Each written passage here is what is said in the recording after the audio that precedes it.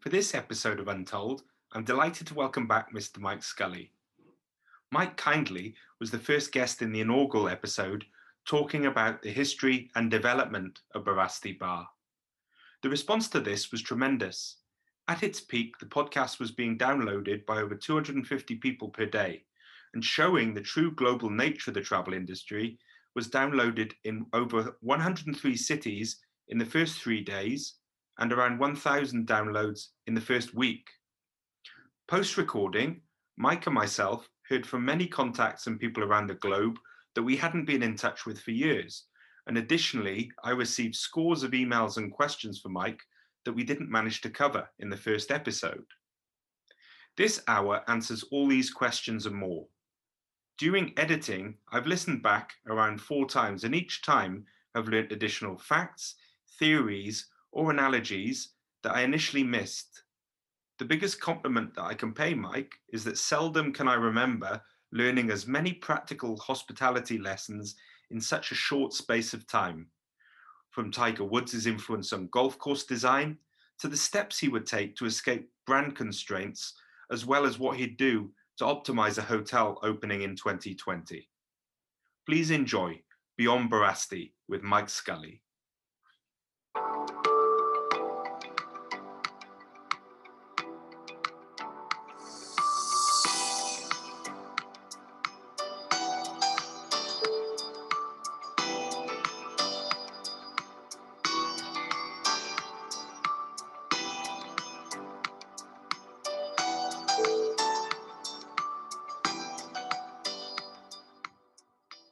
Thank you so much, Mike, for agreeing to do a part 2 post Barasti, but also a few theoretical questions which have come in from around the globe. So in terms of your success in opening bars, restaurants and hotels, we covered Barasti in great detail.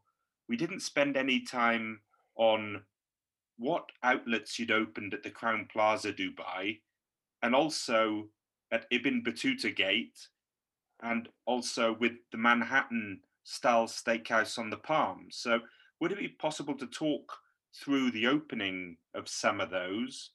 And I think in terms of the Crowne Plaza Dubai, you're on record as saying that 6 of the 7 were incredibly successful. If you could touch on some of the challenges faced possibly with that outlier and a restaurant that you didn't manage to successfully open, given your track record with many, many more. No, look, I think from anyone opening a restaurant, particularly when it comes to a hotel. Now, obviously, in the Dubai situation where we had the alcohol advantage, particularly in those days, where alcohol was only allowed in hotels, you had an immediate start. But everyone, obviously, in the different hotels had that same advantage that we had, and anyone wanting to go out for dining. The dining experience would certainly go to a hotel. So we had an immediate advantage with that. We were opening a very large multi-use, mixed-use hotel with residential, hotel, office, and retail. And I think whenever you have a mix of that sort, which many properties in the likes of Dubai and I presume Singapore and areas around these are high volume. New areas, as we like to call them, in the catering and food and beverage world are, and from that point of view, we obviously were in a good position to open a hotel and do fairly well. However, it's like any hotel or any new venture, that the dynamics of whatever you're opening have to be right. And I think the first most obvious dynamic is that the food has to be good. And whenever we open something, we always try and make a point of difference. So the steakhouse that we opened in the Crowne Plaza, as an example, and I mean all those years ago, we were the first people to bring in the American marbled beef as such, and it was a marketing point. It was a success. We had a first. No one else was bringing in American marbled beef at that stage, and we had found a supplier who it was a specialized beef producer, unique beef producer, a fairly small one in America, in the States who agreed to supply us, and we had this aged beef coming through, and it was aged as well. And again, we were the first to do it. And when you get yourself that sort of advantage, you're going to make a success of it. We had a second, we had a Lebanese restaurant. I'd gone with the general manager to Lebanon, and we'd found this fantastic chef who was, again, he was well respected. He came from the Backup Valley or wherever it was, and the moment you put that into the press, it was recognized. And we had the bread oven, the bread girl, and everything about it, including the entertainment, was just right at the time. And I remember, we had a German chef, Wilfred, who insisted that we bring in, and we were the first to bring this as well, was American cheesecake. And he'd said to me, he said, "Have you ever tried the American factory cheesecake?" And I said, "Never even heard of it." And he said, "No, look, it's the best cheesecake you can get." Anyway, we brought in, on the same container as the specialist beef that we had, frozen Cheesecake Factory cheesecakes. And so that was another point. And I think the point of what I'm really trying to say is that if you are going to launch anything, you've got to have that point of difference. And if you're in a vibrant society, particularly like Dubai, London, any of these, if you haven't got the point of difference, you really are going to struggle. So obviously, we had the food right, as far as I'm concerned, and I think but the success of it was certainly bear that in mind.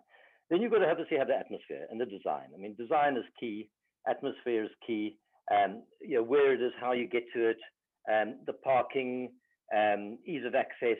These are all things which help. Everyone talks about Barasti. I don't want to harp on about Barasti again, but certainly one of the biggest things that Barasti had, particularly with the thousands and thousands of people came, is we had direct parking. Literally, you could park your car and you could come in and access. You didn't have to go in through a hotel entrance. You didn't have to go up escalators. You didn't have to go into a lift. It was access. So access is key, and then obviously going on from atmosphere, and then obviously entertainment. Depending on the type of restaurant where you're going, the Lebanese restaurant which we opened in the Crown Plaza was fantastic, successful, had the best singer, the best belly dancer, or certainly whether the best or not is not, but certainly very well accepted to a community. And I mean, we all know the Lebanese community is a very discerning community. They know their food, they know their entertainment, and they won't go to second best. And certainly that's the atmosphere that we created when we did that. So the success of Crown Plaza, certainly being a new hotel where it was, but all those elements, good food, good atmosphere, and good entertainment. And when I say atmosphere, it's the design. When you design these places, and there are a couple of new ones which have opened in Dubai fairly recently, and the most fundamental aspect of, if you want to, we work in a herd community, particularly in these areas where everyone goes to the same places, and you may have 150 good restaurants in a city, but 20 of them are packed, and 130 of them don't do well. You know what I mean? And I'm afraid that is what you've got to do. And you only have to speak to golf course designers, and I've got a very good friend who's a golf course designer, and he said that one of the biggest aspects of designing golf courses in today's world was the Tiger Woods effect.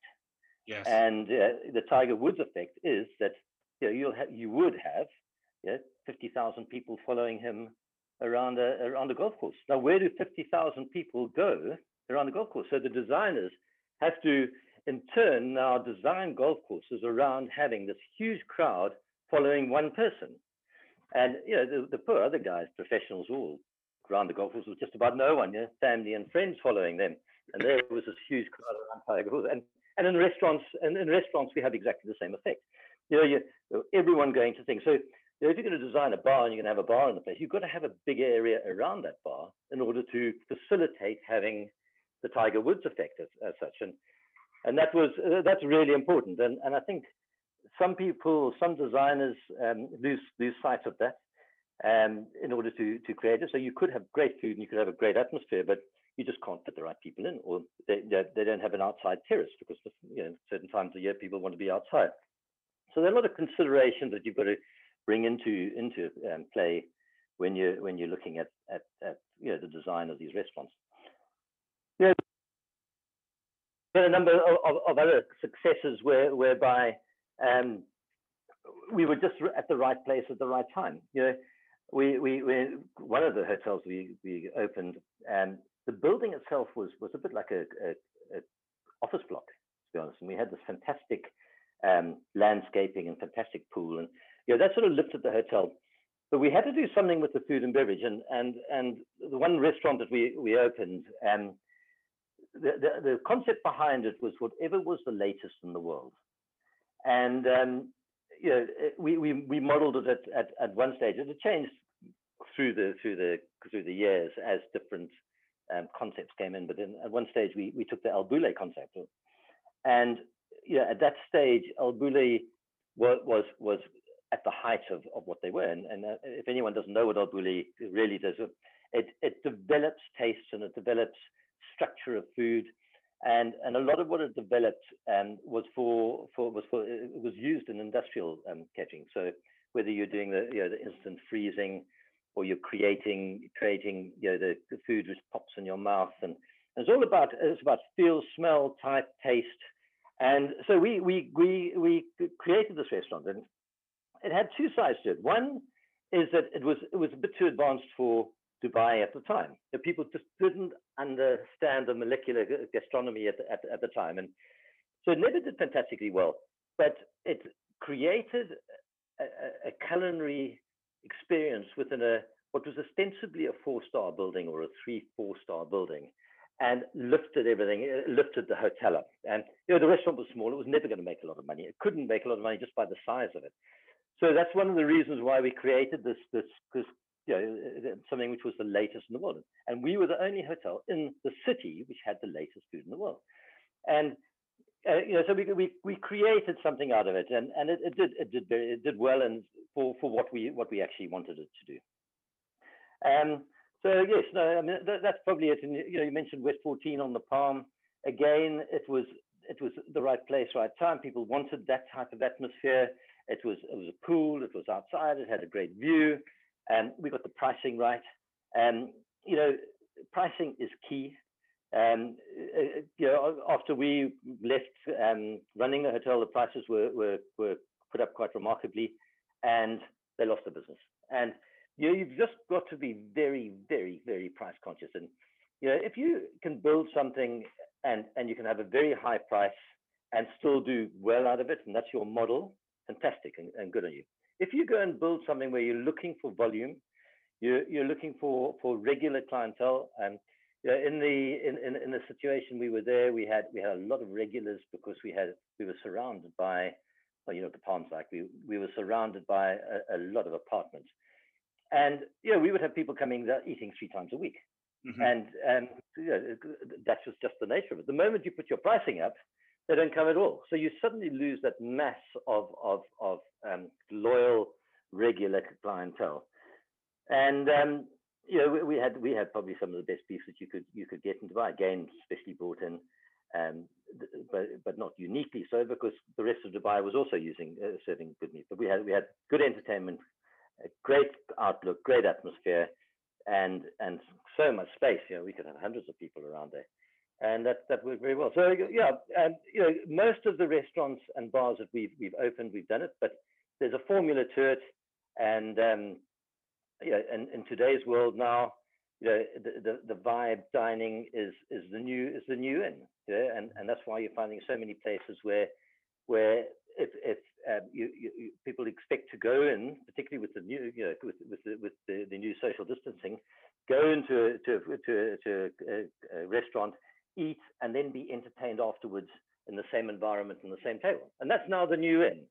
And that's one of the reasons why we've partnered with the Livet Group, who are doing a fantastic job in the UAE, particularly Dubai and Abu Dhabi, taking over a lot of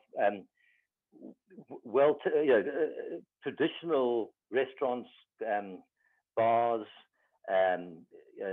beach clubs, and turning them around and giving this vibe dining, and that you will find coming out more and more as we develop.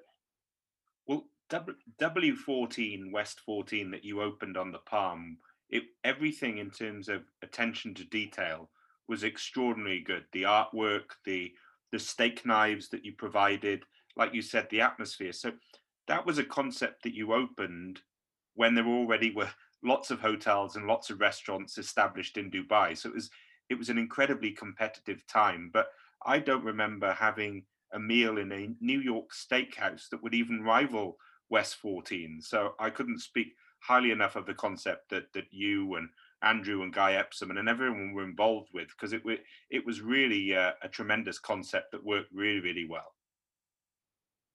Yes, it was. I mean, and as I say, with any of these cases, it's a team. We had a great chef who'd come with me all the way from Anston, who had been part of the whole team from my sort of food and beverage team right from the beginning. And we all understood each other. We knew what we wanted. We knew what the customer wanted. We knew what the pricing was. We knew the dynamics of making a restaurant open. And I think what you find with too many of the big hotels that open, they have too many new people coming in who don't necessarily understand the dynamics of the city. They don't know what makes it tick. They don't know how to pull the right strings.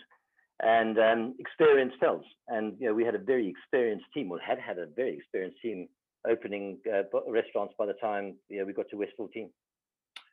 Mike, you were involved and continue to be involved with lots of conversations in and around what a management contract includes, what element and how food and beverage is highlighted or amplified, and what proportion goes on rooms and flows to the EBITDA or the gross profit. If you were owner of a 300 or 400 room hotel in Abu Dhabi or Dubai, and you're going to take a decision on food and beverage and ultimately which management company to go with, what questions would you be asking an operator at this stage?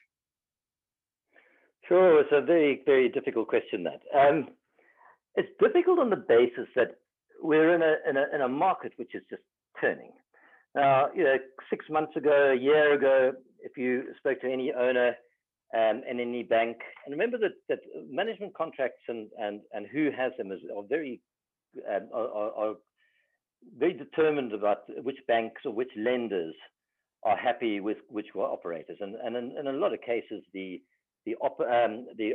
owner is forced to take an operator on or a management company and a brand on, and so. That is your fundamental. You're starting on a basis that in most cases a brand has to come in. Which brand you choose and how you choose it, where we stand at the moment with flights, forgetting the likes of a place like Dubai, where, I mean, just as far as Dubai is concerned, and Abu Dhabi, I'd imagine being the same, is that I think they're in for a very, very good time. And the reason they're in for a good time coming up now is that they've got the lift. It's all going to be around lift. You've seen the thousands of aircraft which have been put into storage now or being broken up. Most of them are obviously older planes, but if you only had to look at the Caribbean market was served by the old 747s. What is going to replace that? Who's going to come in?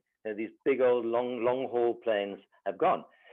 So, the likes of Dubai with the huge lift that's coming in, Dubai will, I believe, within the next couple of months, be the number one destination in the world, because it's just so easy to get there. And you have to look at Singapore. You've got those airlines, and you've got these hub airlines which ostensibly will be able to serve their own destination first.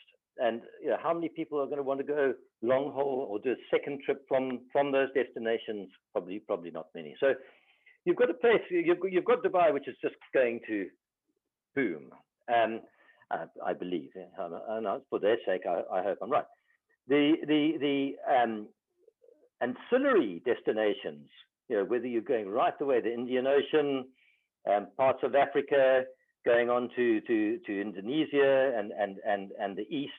And I think we have to split the East and the West on the basis that I think Eastern destinations will be serviced by Eastern clientele predominantly. So they could have the same effect of having the one source market, or the source markets which are Well, we like to call in the world, is it a golden circle? You know, when we were running hotels in the Maldives, we had a golden circle, which was 4.5 hours flying distance from there. You know, we obviously had our long haul, you know, clientele, Germany, Eastern Europe, Russia, and the UK. But that golden circle is quite unique. That 4.5 hours, particularly in those destinations, because that's short haul, the short weekend stay, and that makes up a significant part of your market. So, you know, so you're sitting in a place where you've got certain destinations are going to be fine, and it doesn't matter which company they take. But that's the one aspect that we've got coming in. The other is that you know, if you listen to a lot of the big management companies now, you know, they're talking in a hyperbole. You know, there's nothing that they're actually talking about creating from a new business point of view. And as we're going into into what is a very volatile situation on the basis that we don't know where the lift is coming from, and I'm talking about all places around the world now, you've got to come with new ideas to drive business. And people won't be booking brands, they're going to be booking experiences. And I think that booking experiences have certainly become the focus of opening. And you know, if I was going to be, you know, you get certain cities, and you take the UAE, I mean, you've got certain brands and companies which have got well over 60 hotels in a destination.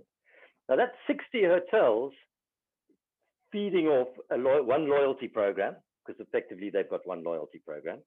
They've their marketing has got to feed into 60 hotels, and you know, you'll have another big group who's got 40, 45 hotels, and another one has got 30 hotels, and everyone is feeding into these things. And I think there's a real opportunity for individualism now.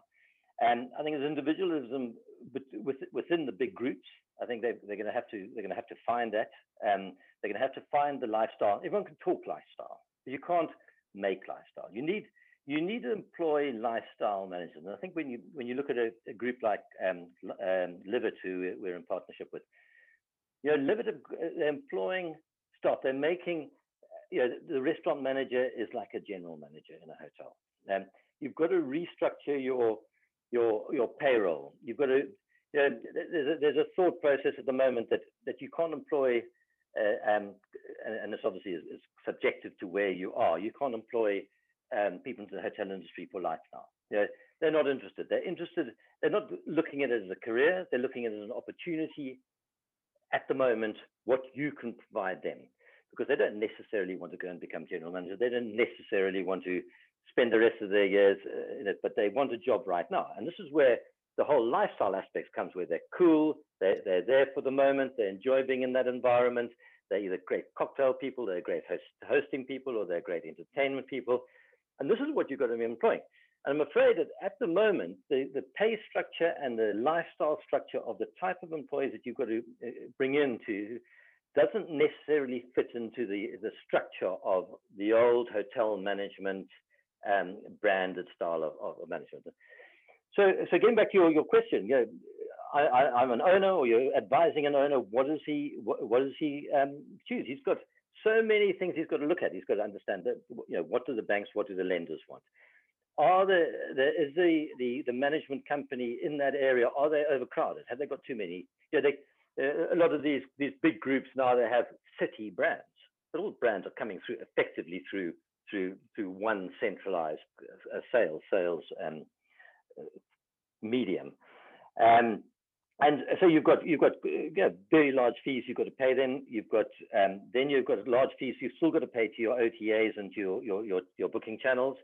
And then you've got to have a very good relationship with your tour operators, particularly if you're a leisure destination.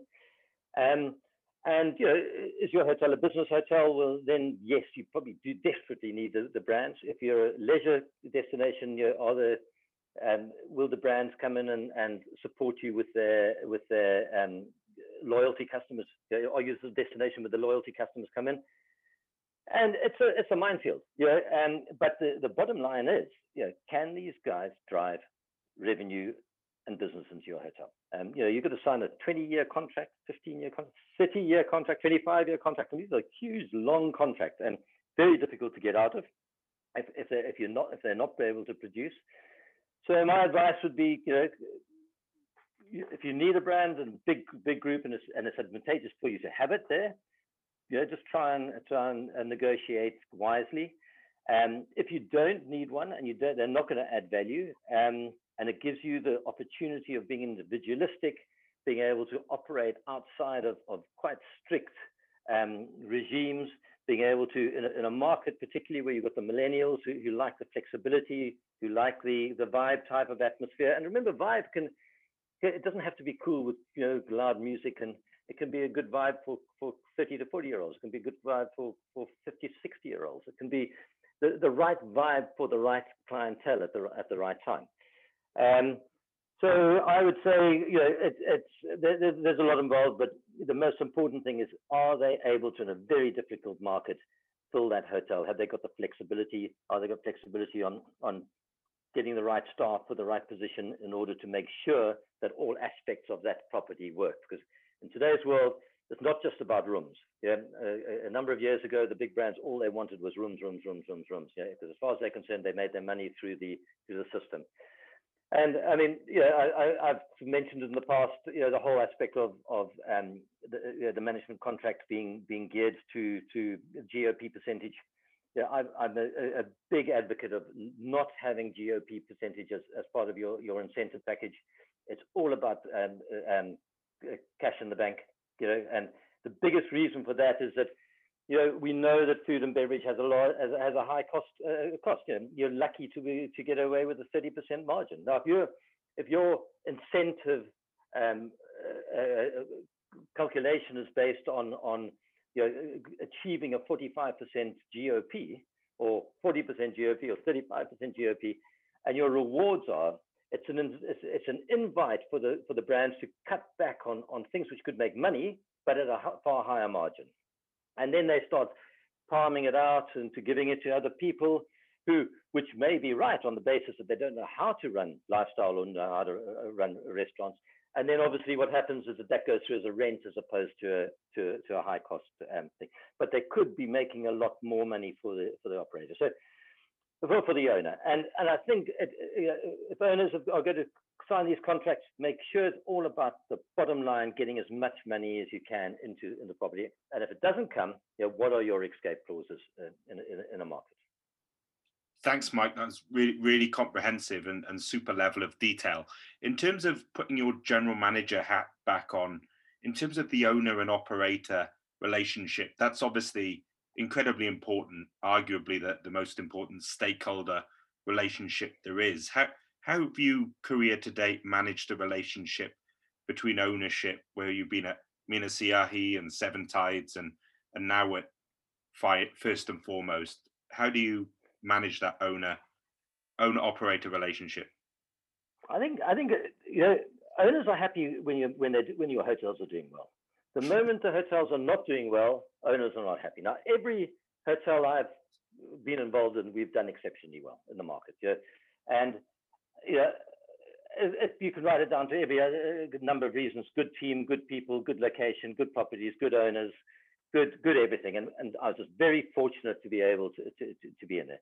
With my, obviously when I was working with the Dubai government, I'd been placed in the role effectively by the government and the brands that we were working with, obviously accepted me as a general manager. But if I look at the relationship now, or I was talking about a lot of the groups and a lot of the big operators now, and hyperbole and what the message they're giving, and the whole message tends to all be about safety and security of thing, and how they're looking after the staff and looking after the guests, which is absolutely right. I mean, that is your number one priority. However, I think we've gone past that now. That was February, March, April when we launched.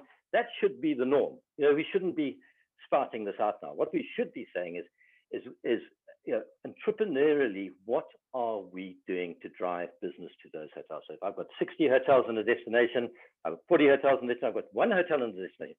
What as a group are we doing now to do this? They're obviously selling to their loyalty program guys, and they're driving their business. But you've got to go a lot further than that. And I only have to use, one of the guys I look at and I think, what a brilliant businessman is Elon Musk.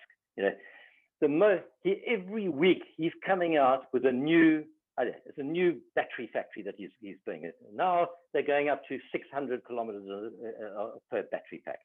And he's just now launched that he's going to do a smaller car. When he was in Berlin, he couldn't park his Tesla, whatever it was, and now he's doing a smaller one. Why? He's reacting to the market at every time possible. And the Bransons of the world, these guys, these real entrepreneurs, that's what they do. They're reacting to the market, and they're driving things. And we've got to be entrepreneurs. We're not. I've always believed that the general manager is the key to your hotel, and I think we're going back to the general manager being key to a lot of hotels. When everything was full and people were coming in, the destination either drew people into it, or possibly the brand drew people, but certainly the hotel itself, the experience of the hotel, which was the main driver behind people coming in. I'm talking probably more to the leisure markets. The big city centers and business market hotels are a different dynamics. But if we're talking about leisure destinations, the leisure destination is key. Now, the relationship that I always had with the owners of whether it was Dubai government or the big families was always that we drove business to their hotels, and there was always something new going on. The restaurants were always pumping, and people were talking about it. I think I mentioned in the last one, even Batuta Gate, the opening was one of the best that we've ever had. The hotel was full. We utilized the resources of West 14 and the beach, and we filled the hotel. The hotel was in a fairly difficult position. And wherever you are, you've got to think. And I always think nowadays in today's world that these big hotels and groups should actually replace the brand custodian with an entrepreneurial manager. Someone who can drive entrepreneurialism into hotels and every single property.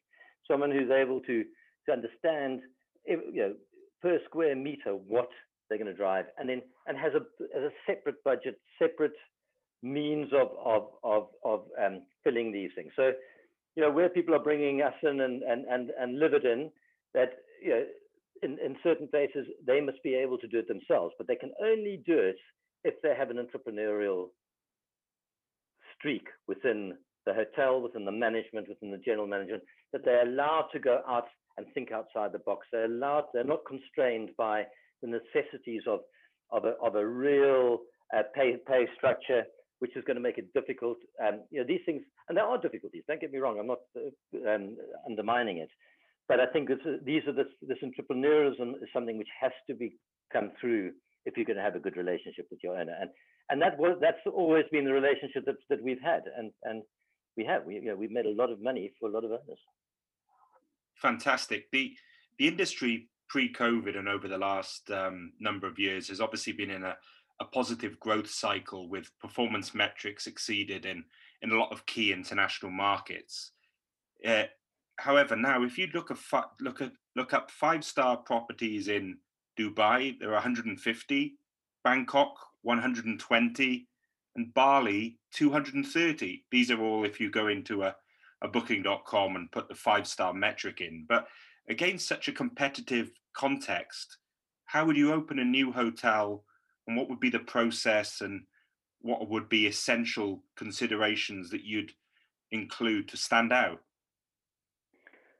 Oh, look, we as a company have just taken over a 96-room hotel in Yorkshire, North Yorkshire, in Skipton. And when we took this hotel over, it had just come out of the big first wave of lockdowns, and predominantly this hotel had been a coaching hotel, because obviously that's a big tourist area within the northern part of the United Kingdom.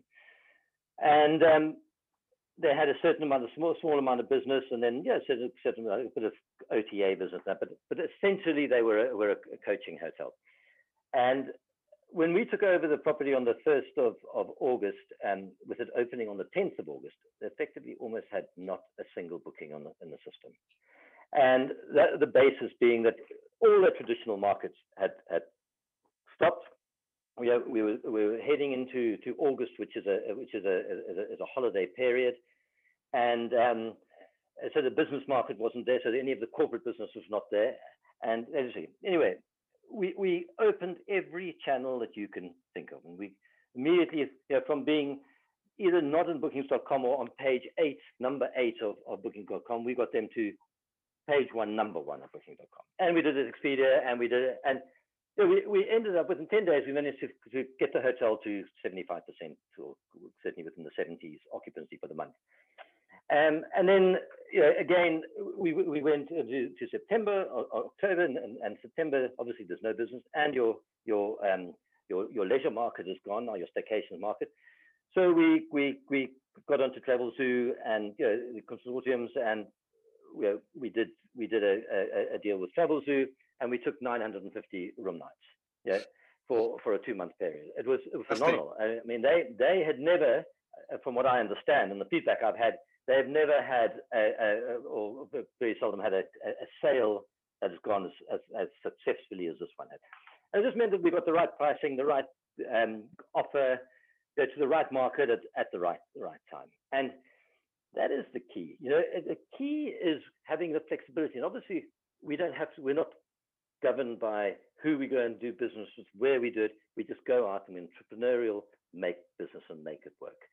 And you've got to have a multi-channel, multi-business acumen in order to be able to fit it. So if it's a staycation market, to go to that market. If it's a post-staycation market, you've got to go to that. How do you get your business? How do you get the OTAs coming in?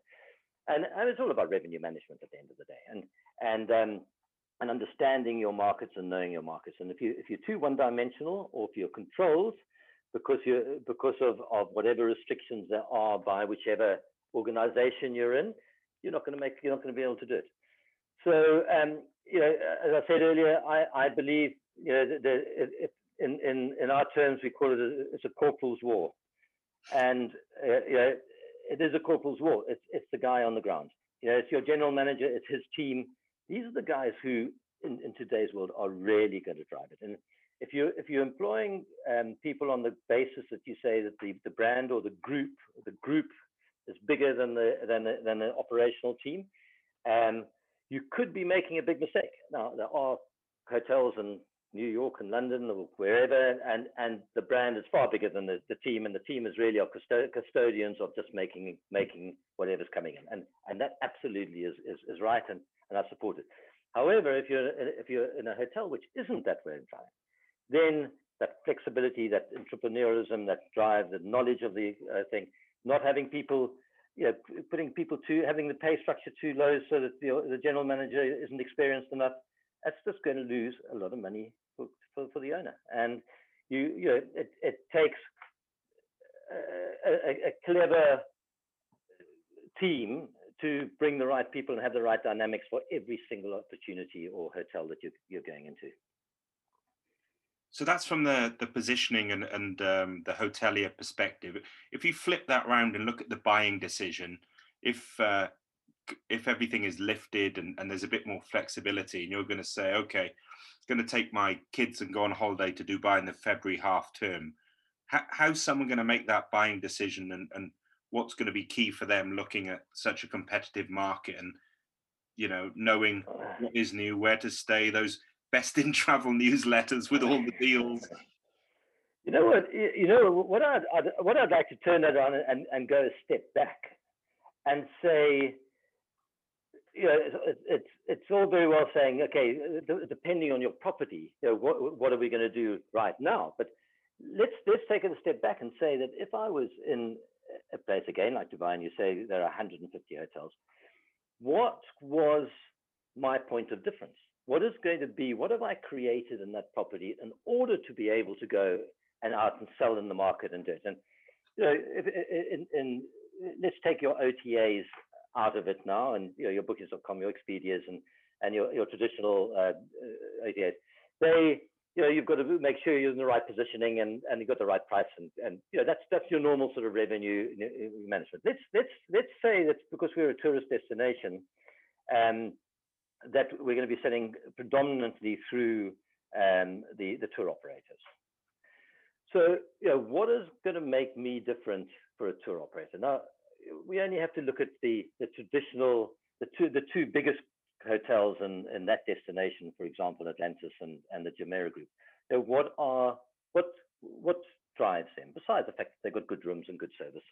The two big drivers for those properties is the fact that they've got their in-house water park, and that drives business. That is a huge driver. Now, here we've got groups with 60 hotels, 40 hotels, 30 hotels, and with no water park.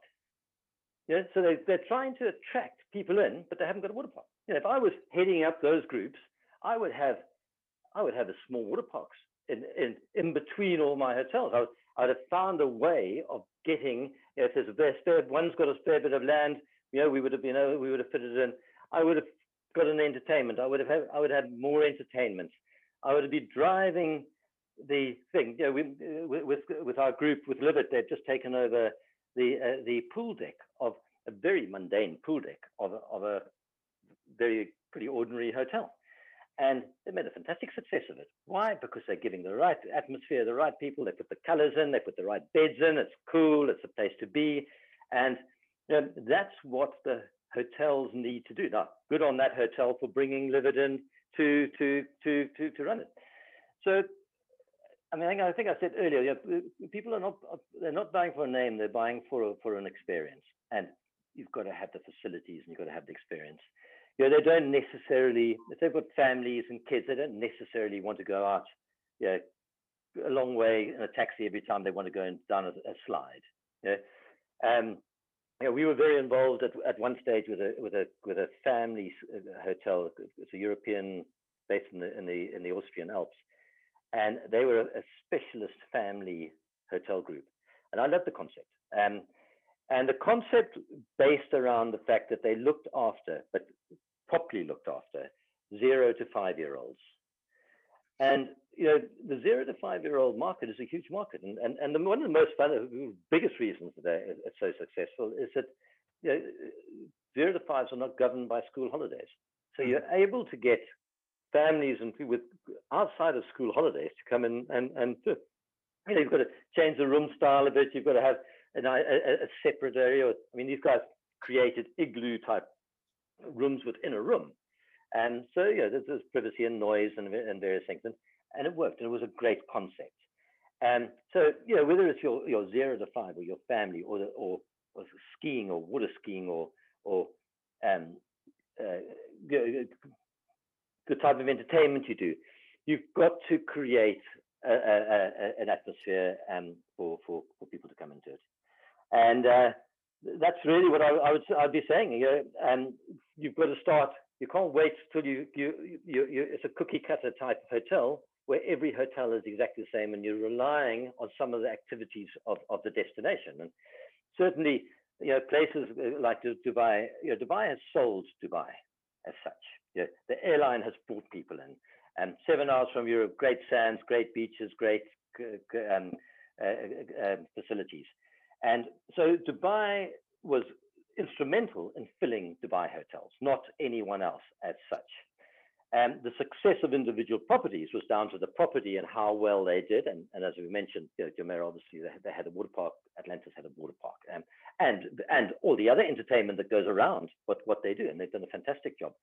And so I would, my line would be make a reason for guests to come. Because to all intents and purposes, your service is going to be the same as everyone else, or maybe a little bit better. But how good can your service be, unless you're charging a huge amount, and then you're going out of the economic realms of reality.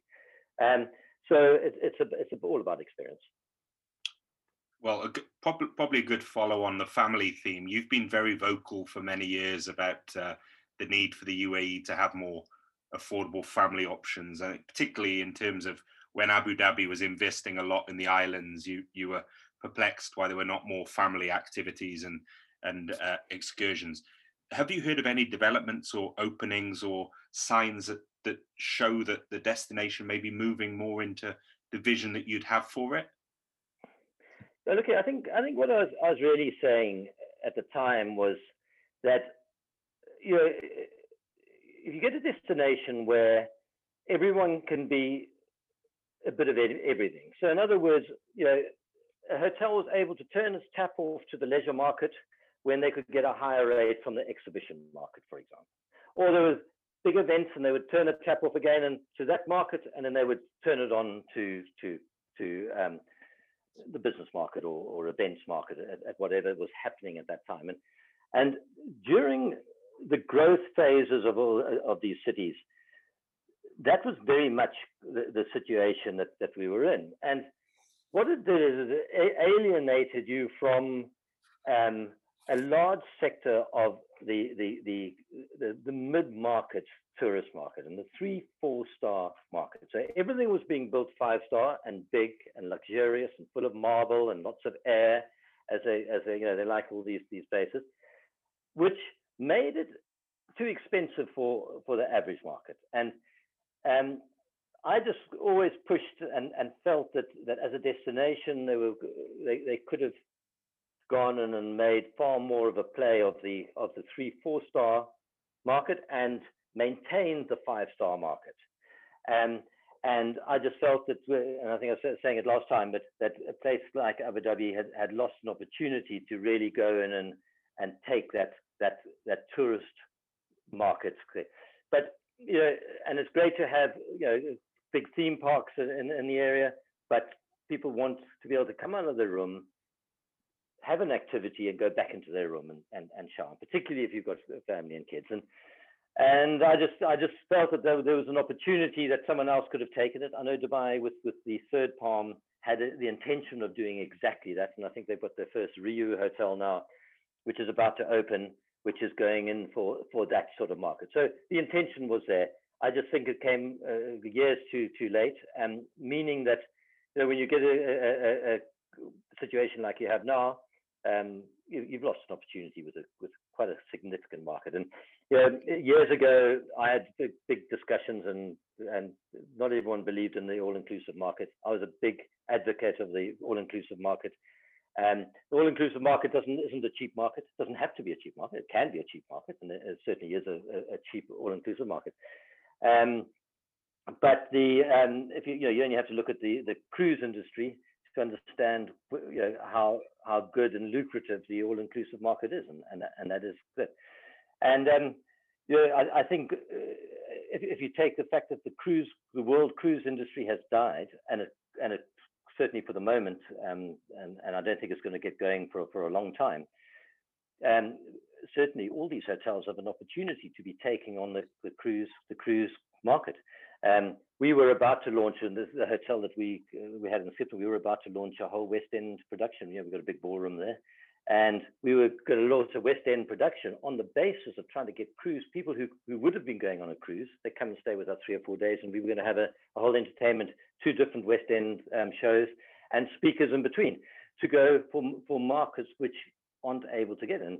And certainly, if I was operating hotels in some of these destinations now, I would be going and trying to look at opportunities within markets which aren't able to develop at the moment.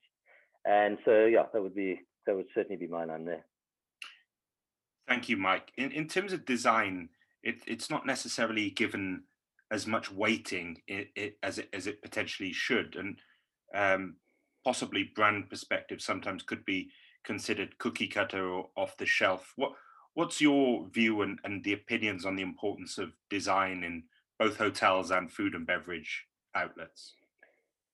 Well, I think I touched on it earlier, where we were talking about the Tiger Woods effect, where, you know, if you're going to have a busy place, you've got to make sure that your design can facilitate people coming in. So in other words, ease of access, ease of parking, ease of space, and particularly space even more so now because of the situation we're in now.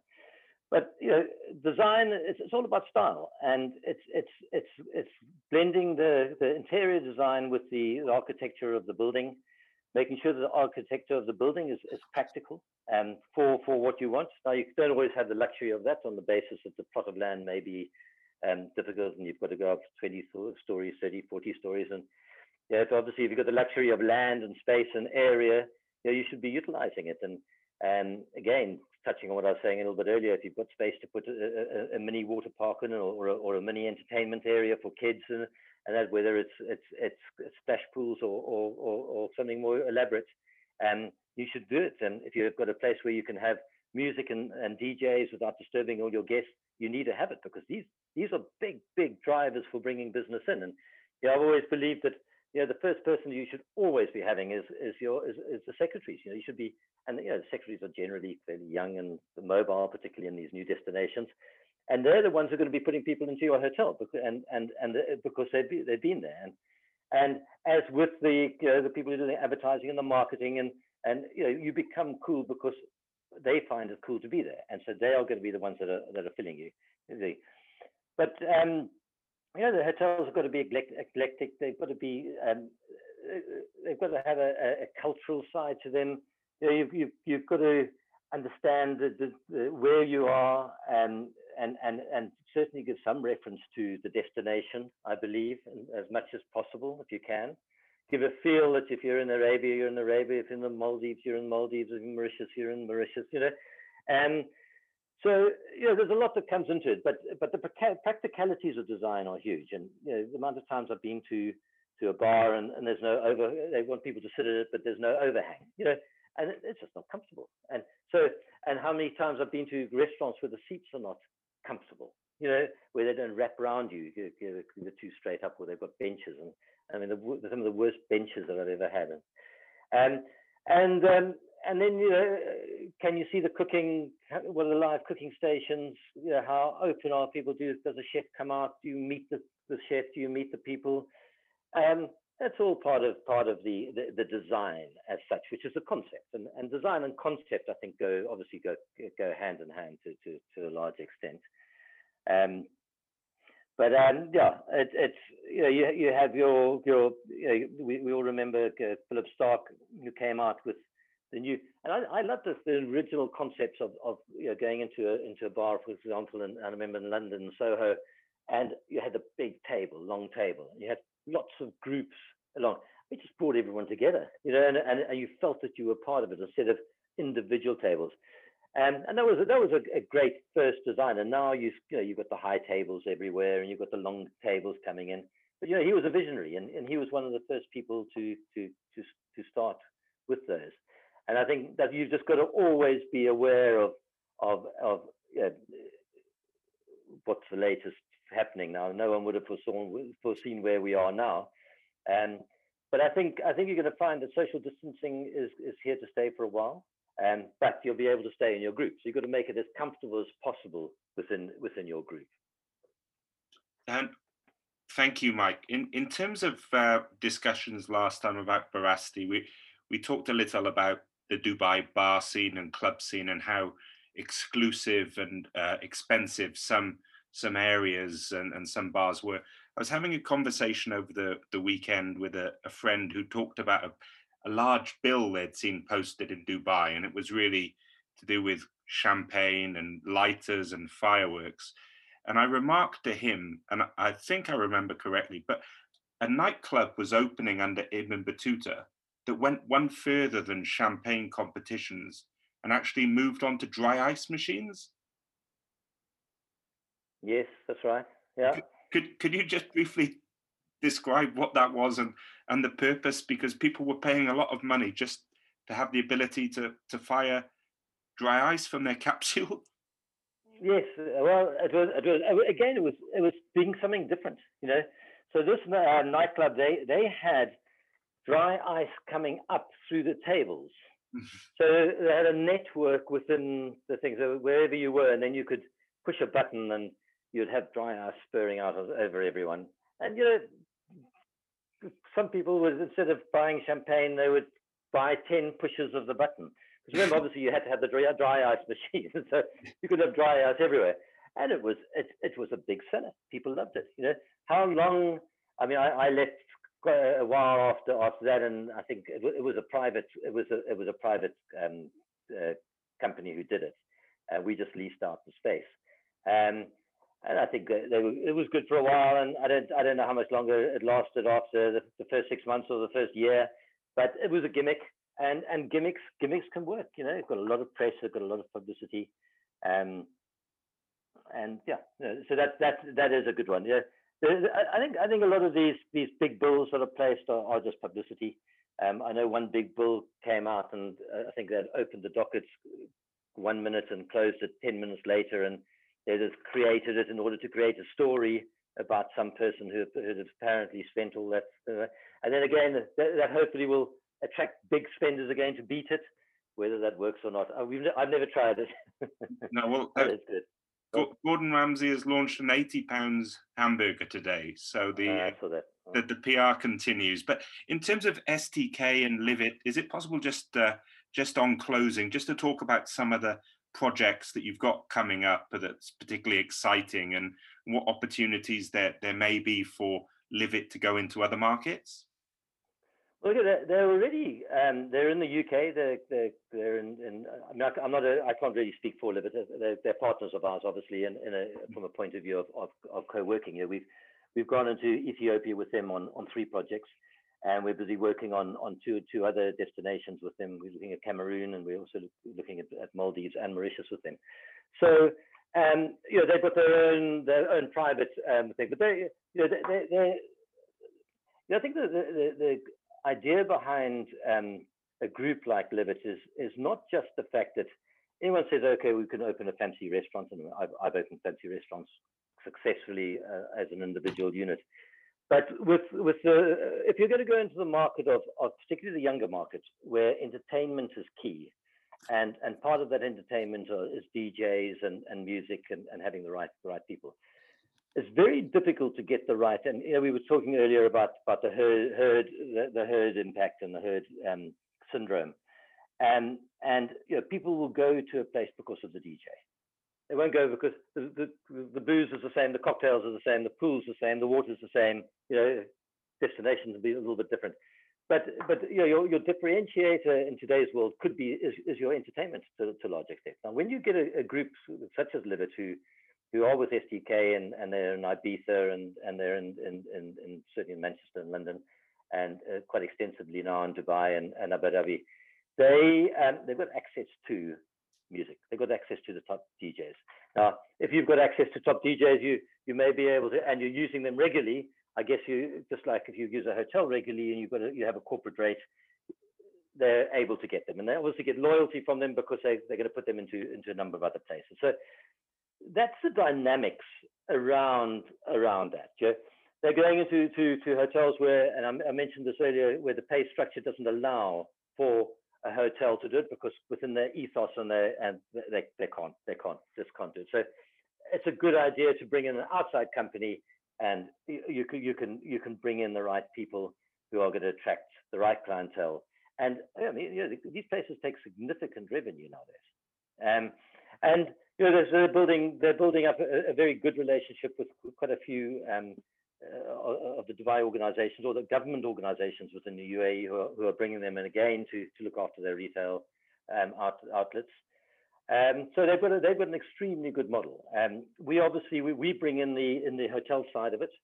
So we're the hotel operator, and they are the food and beverage lifestyle operator within the partnership. And I think more and more hotels and groups are going to have to do that. However, my advice would be for some of the big groups to break the mold and start creating those themselves. But they have to break the mold because they can't do it under their present structures.